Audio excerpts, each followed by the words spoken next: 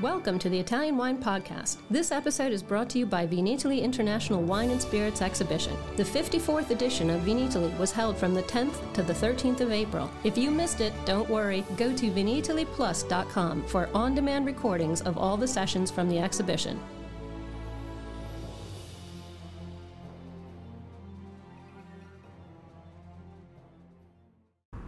Warning. Warning. This podcast contains information in Italian language. I repeat, this podcast contains information in Italian. Cin cin.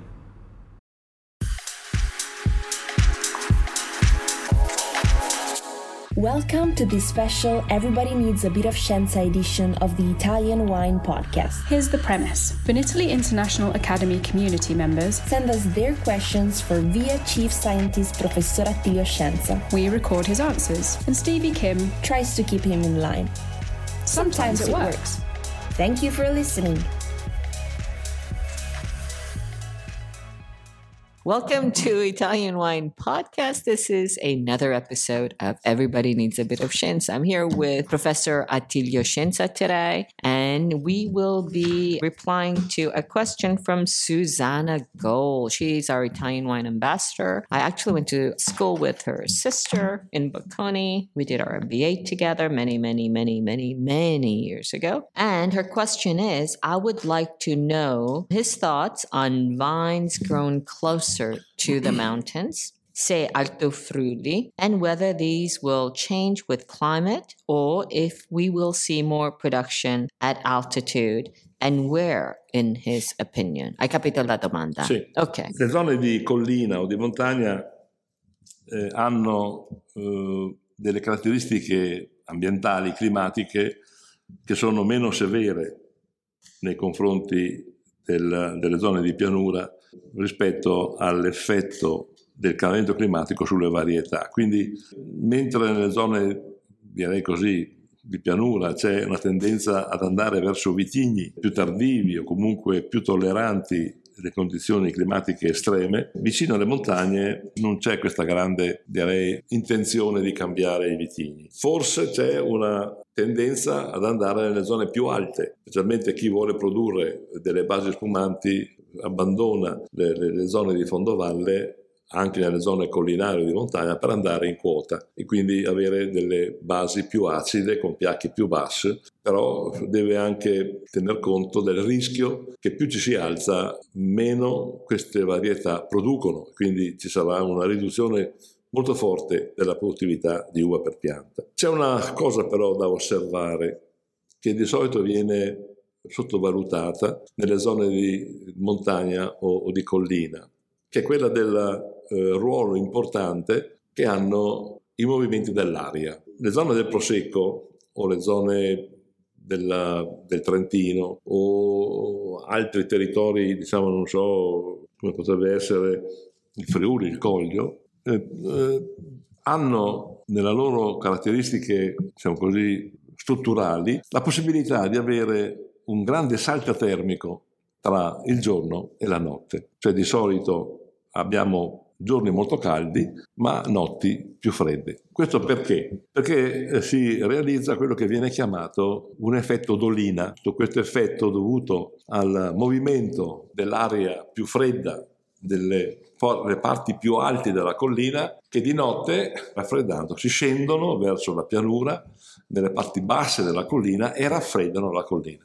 Questo è un elemento che si è sviluppato molto con il cambiamento climatico. Prima non esistevano queste correnti d'aria così forti perché non c'era una grande differenza di temperatura tra il fondovalle e la collina, ma con il cambiamento climatico e con il riscaldamento molto forte delle parti più basse il movimento dell'aria ha assunto veramente delle dimensioni importantissime. Delle cadute di aria fredda dalle montagne vicine possono abbassare la temperatura delle parti più basse anche di 15-20 gradi durante la notte. Questi sono elementi molto favorevoli alla qualità dei vini bianchi in particolare e del mantenimento degli aromi. Quindi non c'è questa necessità di cambiare le varietà, ma c'è solo la necessità di assecondare in un certo senso questi movimenti in modo da piantare i vigneti in modo tale che possono utilizzare queste correnti d'aria che dall'alto scendono durante la notte verso il basso. Ascoltami, volevo chiederti una domanda personale. Tu conoscevi Roberto Felluga? Sì. Dacci un pochino per il nostro audience, ascoltatori, qualcosa sul Roberto Felluga. Come l'hai conosciuto? Sì. E quello che fa come... Io l'ho conosciuto quando era molto giovane. Lui è morto adesso a 65 anni, io l'ho conosciuto quando lui aveva circa una trentina d'anni. Quindi più di 30 anni fa. Sì, e allora io ero stato chiamato dal consorzio del Coglio per una sorta di consulenza per poter dare cioè al Coglio alcune indicazioni sul terroir e sulle scelte varietali. Il presidente del consorzio allora era suo padre, era Marco Felluga. Ah, ok. Marco Felluga aveva questa grande ambizione su questo figlio, perché era l'unico figlio maschio, lui aveva altre 2 figlie femmine, però il suo erede naturale era naturalmente Roberto e voleva che lui si laureasse in viticoltura e enologia, ma Roberto aveva una maturità scientifica, ma non aveva nessuna voglia di continuare a studiare. Però allora mi ha detto Marco, deve aiutare mio figlio, visto che ci vediamo per questo rapporto che hai con il consorzio, in modo da dargli delle indicazioni, aiutarlo a capire, perché se lui deve prendere un po' il mio posto, lui deve avere un po' di esperienza in viticoltura o in enologia. Quindi ti prego di aiutarlo a capire un po' di più. Allora, in quel momento l'azienda stava sviluppando Ruzzi Superiore. Avevano comprato questa bellissima posizione, però era tutta da rimettere a posto. Bisognava creare i terrazzamenti, preparare gli scassi. Naturalmente la prima cosa da fare era quella di dare delle indicazioni anche a Roberto, perché lui era presente, su come si doveva fare la gestione dei suoli, perché era molto importante evitare di sconvolgere gli orizzonti che c'erano a Ruzzi Superiore. I suoli sono dei flysch che hanno un orizzonte, diciamo così, superficiale, abbastanza argilloso, e poi man mano che si scende aumentano, diciamo così, le arenarie, quindi la parte più sciolta. Noi non volevamo mescolare la marna superiore con le arenarie inferiori, perché molto spesso negli scassi si mescolava tutto, ma si perdeva l'identità di quel terroir, diventava un terroir nuovo, non era il terroir originario della Ponca. E allora con Roberto avevamo fatto in modo di prendere tutta la parte superficiale della terra, buttarla da una parte, lavorare su quella sotto e poi alla fine della sistemazione delle pendici rimettere gli orizzonti. È stato un grandissimo lavoro. E poi un grande lavoro è stato quello della scelta del portinnesto, ma soprattutto poi la scelta delle varietà. Loro avevano un obiettivo molto preciso a quel tempo, che era quello del Sauvignon. Volevano fare un Sauvignon molto francese, cioè molto caratterizzato nel profilo aromatico. Allora andava di moda questi Sauvignon molto vegetali, possiamo dire, non questi attuali, moderni, in cui c'è molta frutta tropicale, molti tioli. Allora i Sauvignon erano pirazzine, erano le metossi pirazzine anche dei Cabernet, sono questi Sauvignon molto verdi. E c'era un clone in Italia molto interessante che era l'R3. L'R3 di Rauscedo era un clone molto aromatico, però aveva un grappolo molto piccolo e naturalmente la produzione era molto bassa, ma non era quello il problema. Loro volevano avvicinarsi molto di più ai Sauvignon di Sancerre, della Loira. E allora partimmo per un viaggio, per esempio, e andammo, mi ricordo, con un BMW, con Roberto e anche Marco, una settimana a studiare i Sauvignon della Loira, e andammo in questo centro di ricerca un po' marginale a Cornay-sur-Loire, dove c'era questo Bisson. Bisson era un personaggio mitico, era già un po' anziano, io l'ho conosciuto molto prima, un po' marginale, non aveva mai, era un centro dell'INRA che si occupava di conservazione della biodiversità viticola, aveva una bellissima collezione di Pinot Neri e una bellissima collezione di Sauvignon. E allora lui ci ha dato delle indicazioni sulle tipologie, perché allora c'era questa differenza fra il Sauvignon Vert e il Sauvignon Jaune, cioè giallo e verde, che erano usati per fare 2 vini molto diversi, il giallo per fare dei Sauternes, comunque dei Sauvignon a maturazione tardiva, comunque con infavatura da botrytis, e dall'altra invece il Sauvignon per fare questi vini freschi. E ci diede delle indicazioni sui cloni. Allora la Francia aveva creato 4-5 cloni, io ricordo il 377, il 368, che erano cloni molto aromatici in quel terreno, in quegli ambienti. Allora noi tornammo, mi ricordo che ci fermammo a mangiare in un ristorante di La Borgogna, un 3 stelle Michelin famoso, mangiai una carne di vitello, c'era ancora in testa, strepitosa. Roberto come si chiamava? È morto poi quel cuoco, si è suicidato. Caspita. Non so, adesso non me lo ricordo più, ma comunque Roberto, ricordo, mangiava pochissimo, era una persona molto, molto frugale nell'alimentazione ed era molto attenta a quello che mangiava. Anche suo padre, per la verità, è ancora attento. Io invece ero molto più sbarazzino, non andavo molto per non sei molto frugale nel mangiare. Non andavo molto per il sottile, devo dire. E mi ricordo questa esperienza, tornammo con queste informazioni, ordinammo questi Sauvignon in Francia, da un vivaista francese, piantammo questi Sauvignon e fu veramente molto bello gli anni che seguirono per poter seguire, per vedere cosa succedeva. Ci siamo resi conto però che il ruolo del terroir sul Sauvignon è fondamentale. Non è solamente un discorso di clone, ma è un discorso di dove quel clone cresce e si sviluppa. Abbiamo avuto anche forse un po' la sfortuna di arrivare nel momento in cui cambiava il clima. Siamo alla fine degli anni *80, comincia a riscaldarsi il tempo e non si riuscivano più a fare dei Sauvignon molto erbacei nel Coglio, proprio per questo cambiamento climatico che aveva preso tutti quanti un po' la sorpresa. Non sapevamo più quando raccogliere, come raccogliere molto presto, si rischiava di avere Sauvignon molto verdi, troppo tardi si andava verso. Quindi allora avevamo deciso di selezionare le terrazze, diciamo così, in base all'altezza, ma soprattutto fare 2 vendemmie. Una vendemmia precoce per dare il carattere più varietale, erbaceo, e una vendemmia più tardiva per dare invece consistenza, struttura. L'altro vitigno su cui loro volevano investire era il Moscato Rosa. Il Moscato Rosa è un vitigno che appartiene alla tradizione friulana come trentina e altoatesina, questo vitigno di origine istriana, perché è una varietà, direi, che nasce in Istria, a Parenzo, e Parenzo la patria. Allora anche lì andammo a Parenzo per vedere dove si coltivava questo Moscato Rosa e anche per prelevare poi delle marze per portare poi in Italia per fare delle valvaterie da piantare nel vigneto di Ruti Superiore. Ricordo anche lì questo affetto che aveva Roberto, ma anche suo padre, per l'Istria. Loro erano istriani d'origine, la loro famiglia.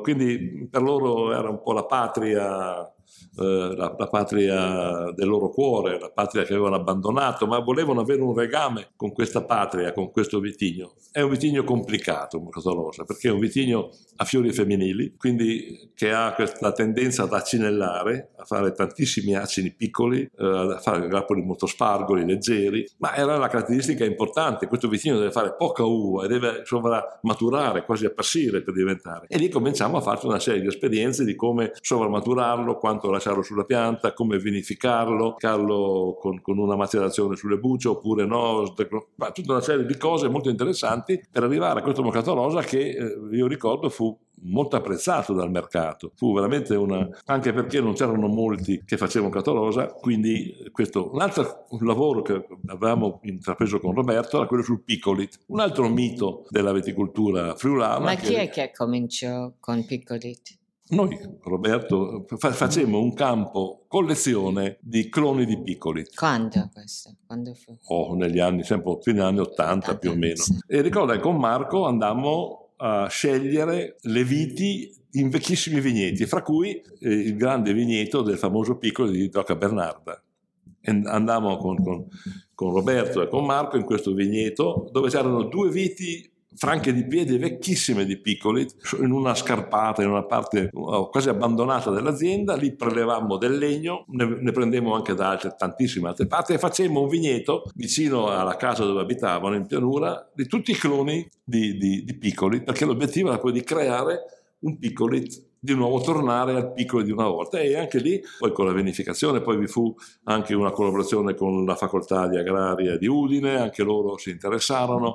Poi allora in Friuli c'era l'ERSA, che era questo ente di sviluppo agricolo che ha dato anche una mano per la vinificazione, avevano una cantina di microvinificazione vicino a Gorizia e quindi si portava l'uva lì a vinificare. Cioè, fu veramente un momento di grande tensione. Devo dire che Roberto era molto interessato alla cosa e ricordo che era con me molto generoso, mi regalava sempre un prosciutto. Tutti ti regalano un sì, prosciutto. O mi regalano, come mi mai? regalava anche una forma di formaggio. A me regalano le bottiglie. A me no, non ne voglio bottiglie.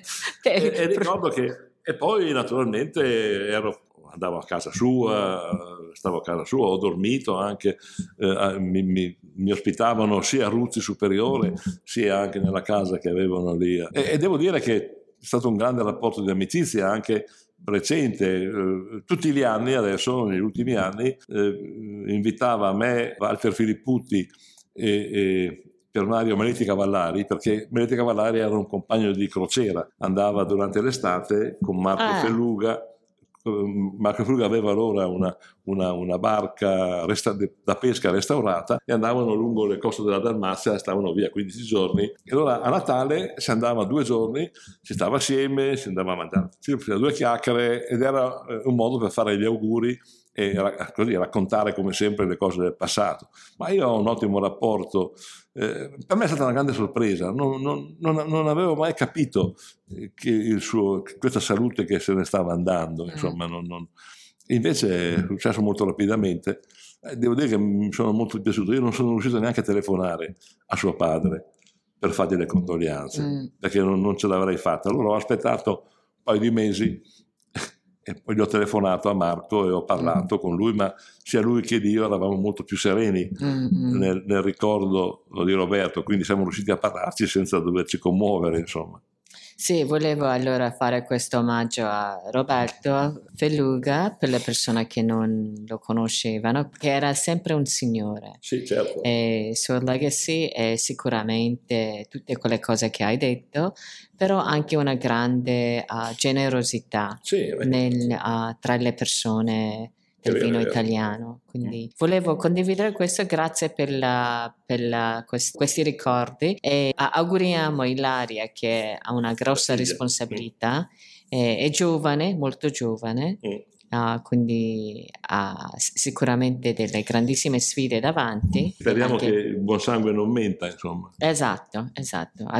Ho visto anche la stessa cosa con Pio Boffa e sua figlia. Sì. Quindi... No, ma io ho detto anche se hanno bisogno di me io posso aiutarli, qualche consiglio lo posso dare a Ilaria. Sì, ecco. Poi certo. Naturalmente lei avrà persone molto più vicine, molto più importanti a cui rifarsi, ma se hanno bisogno io rinnovo la mia disponibilità. Ecco. Lei ci ascolta, ci segue, quindi speriamo che arrivi questo messaggio anche a lei. Okay, that's it for now. That was, I piggybacked on Susannah's question just because we're talking about Friuli, and of course Roberto Felluga passed recently. So I just wanted to, of course, Professor Scienza knows everybody and he has so many stories to tell and share. So I thought that was just a small gesture we can do in the memories of Roberto Felluga. That's it for now. Don't forget to follow us on Mama Jumboshroom YouTube channel and also Instagram, which is very, very new, and also Italian Wine Podcast, wherever you get your pods.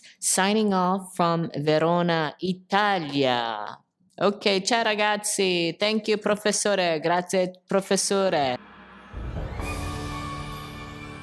Thanks for listening to this episode of the Italian Wine Podcast, brought to you by Vinitaly International Wine and Spirits Exhibition, the biggest drinks trade fair in the world. Remember to subscribe to Italian Wine Podcast and catch us on SoundCloud, Spotify, and wherever you get your pods. You can also find us at ItalianWinePodcast.com.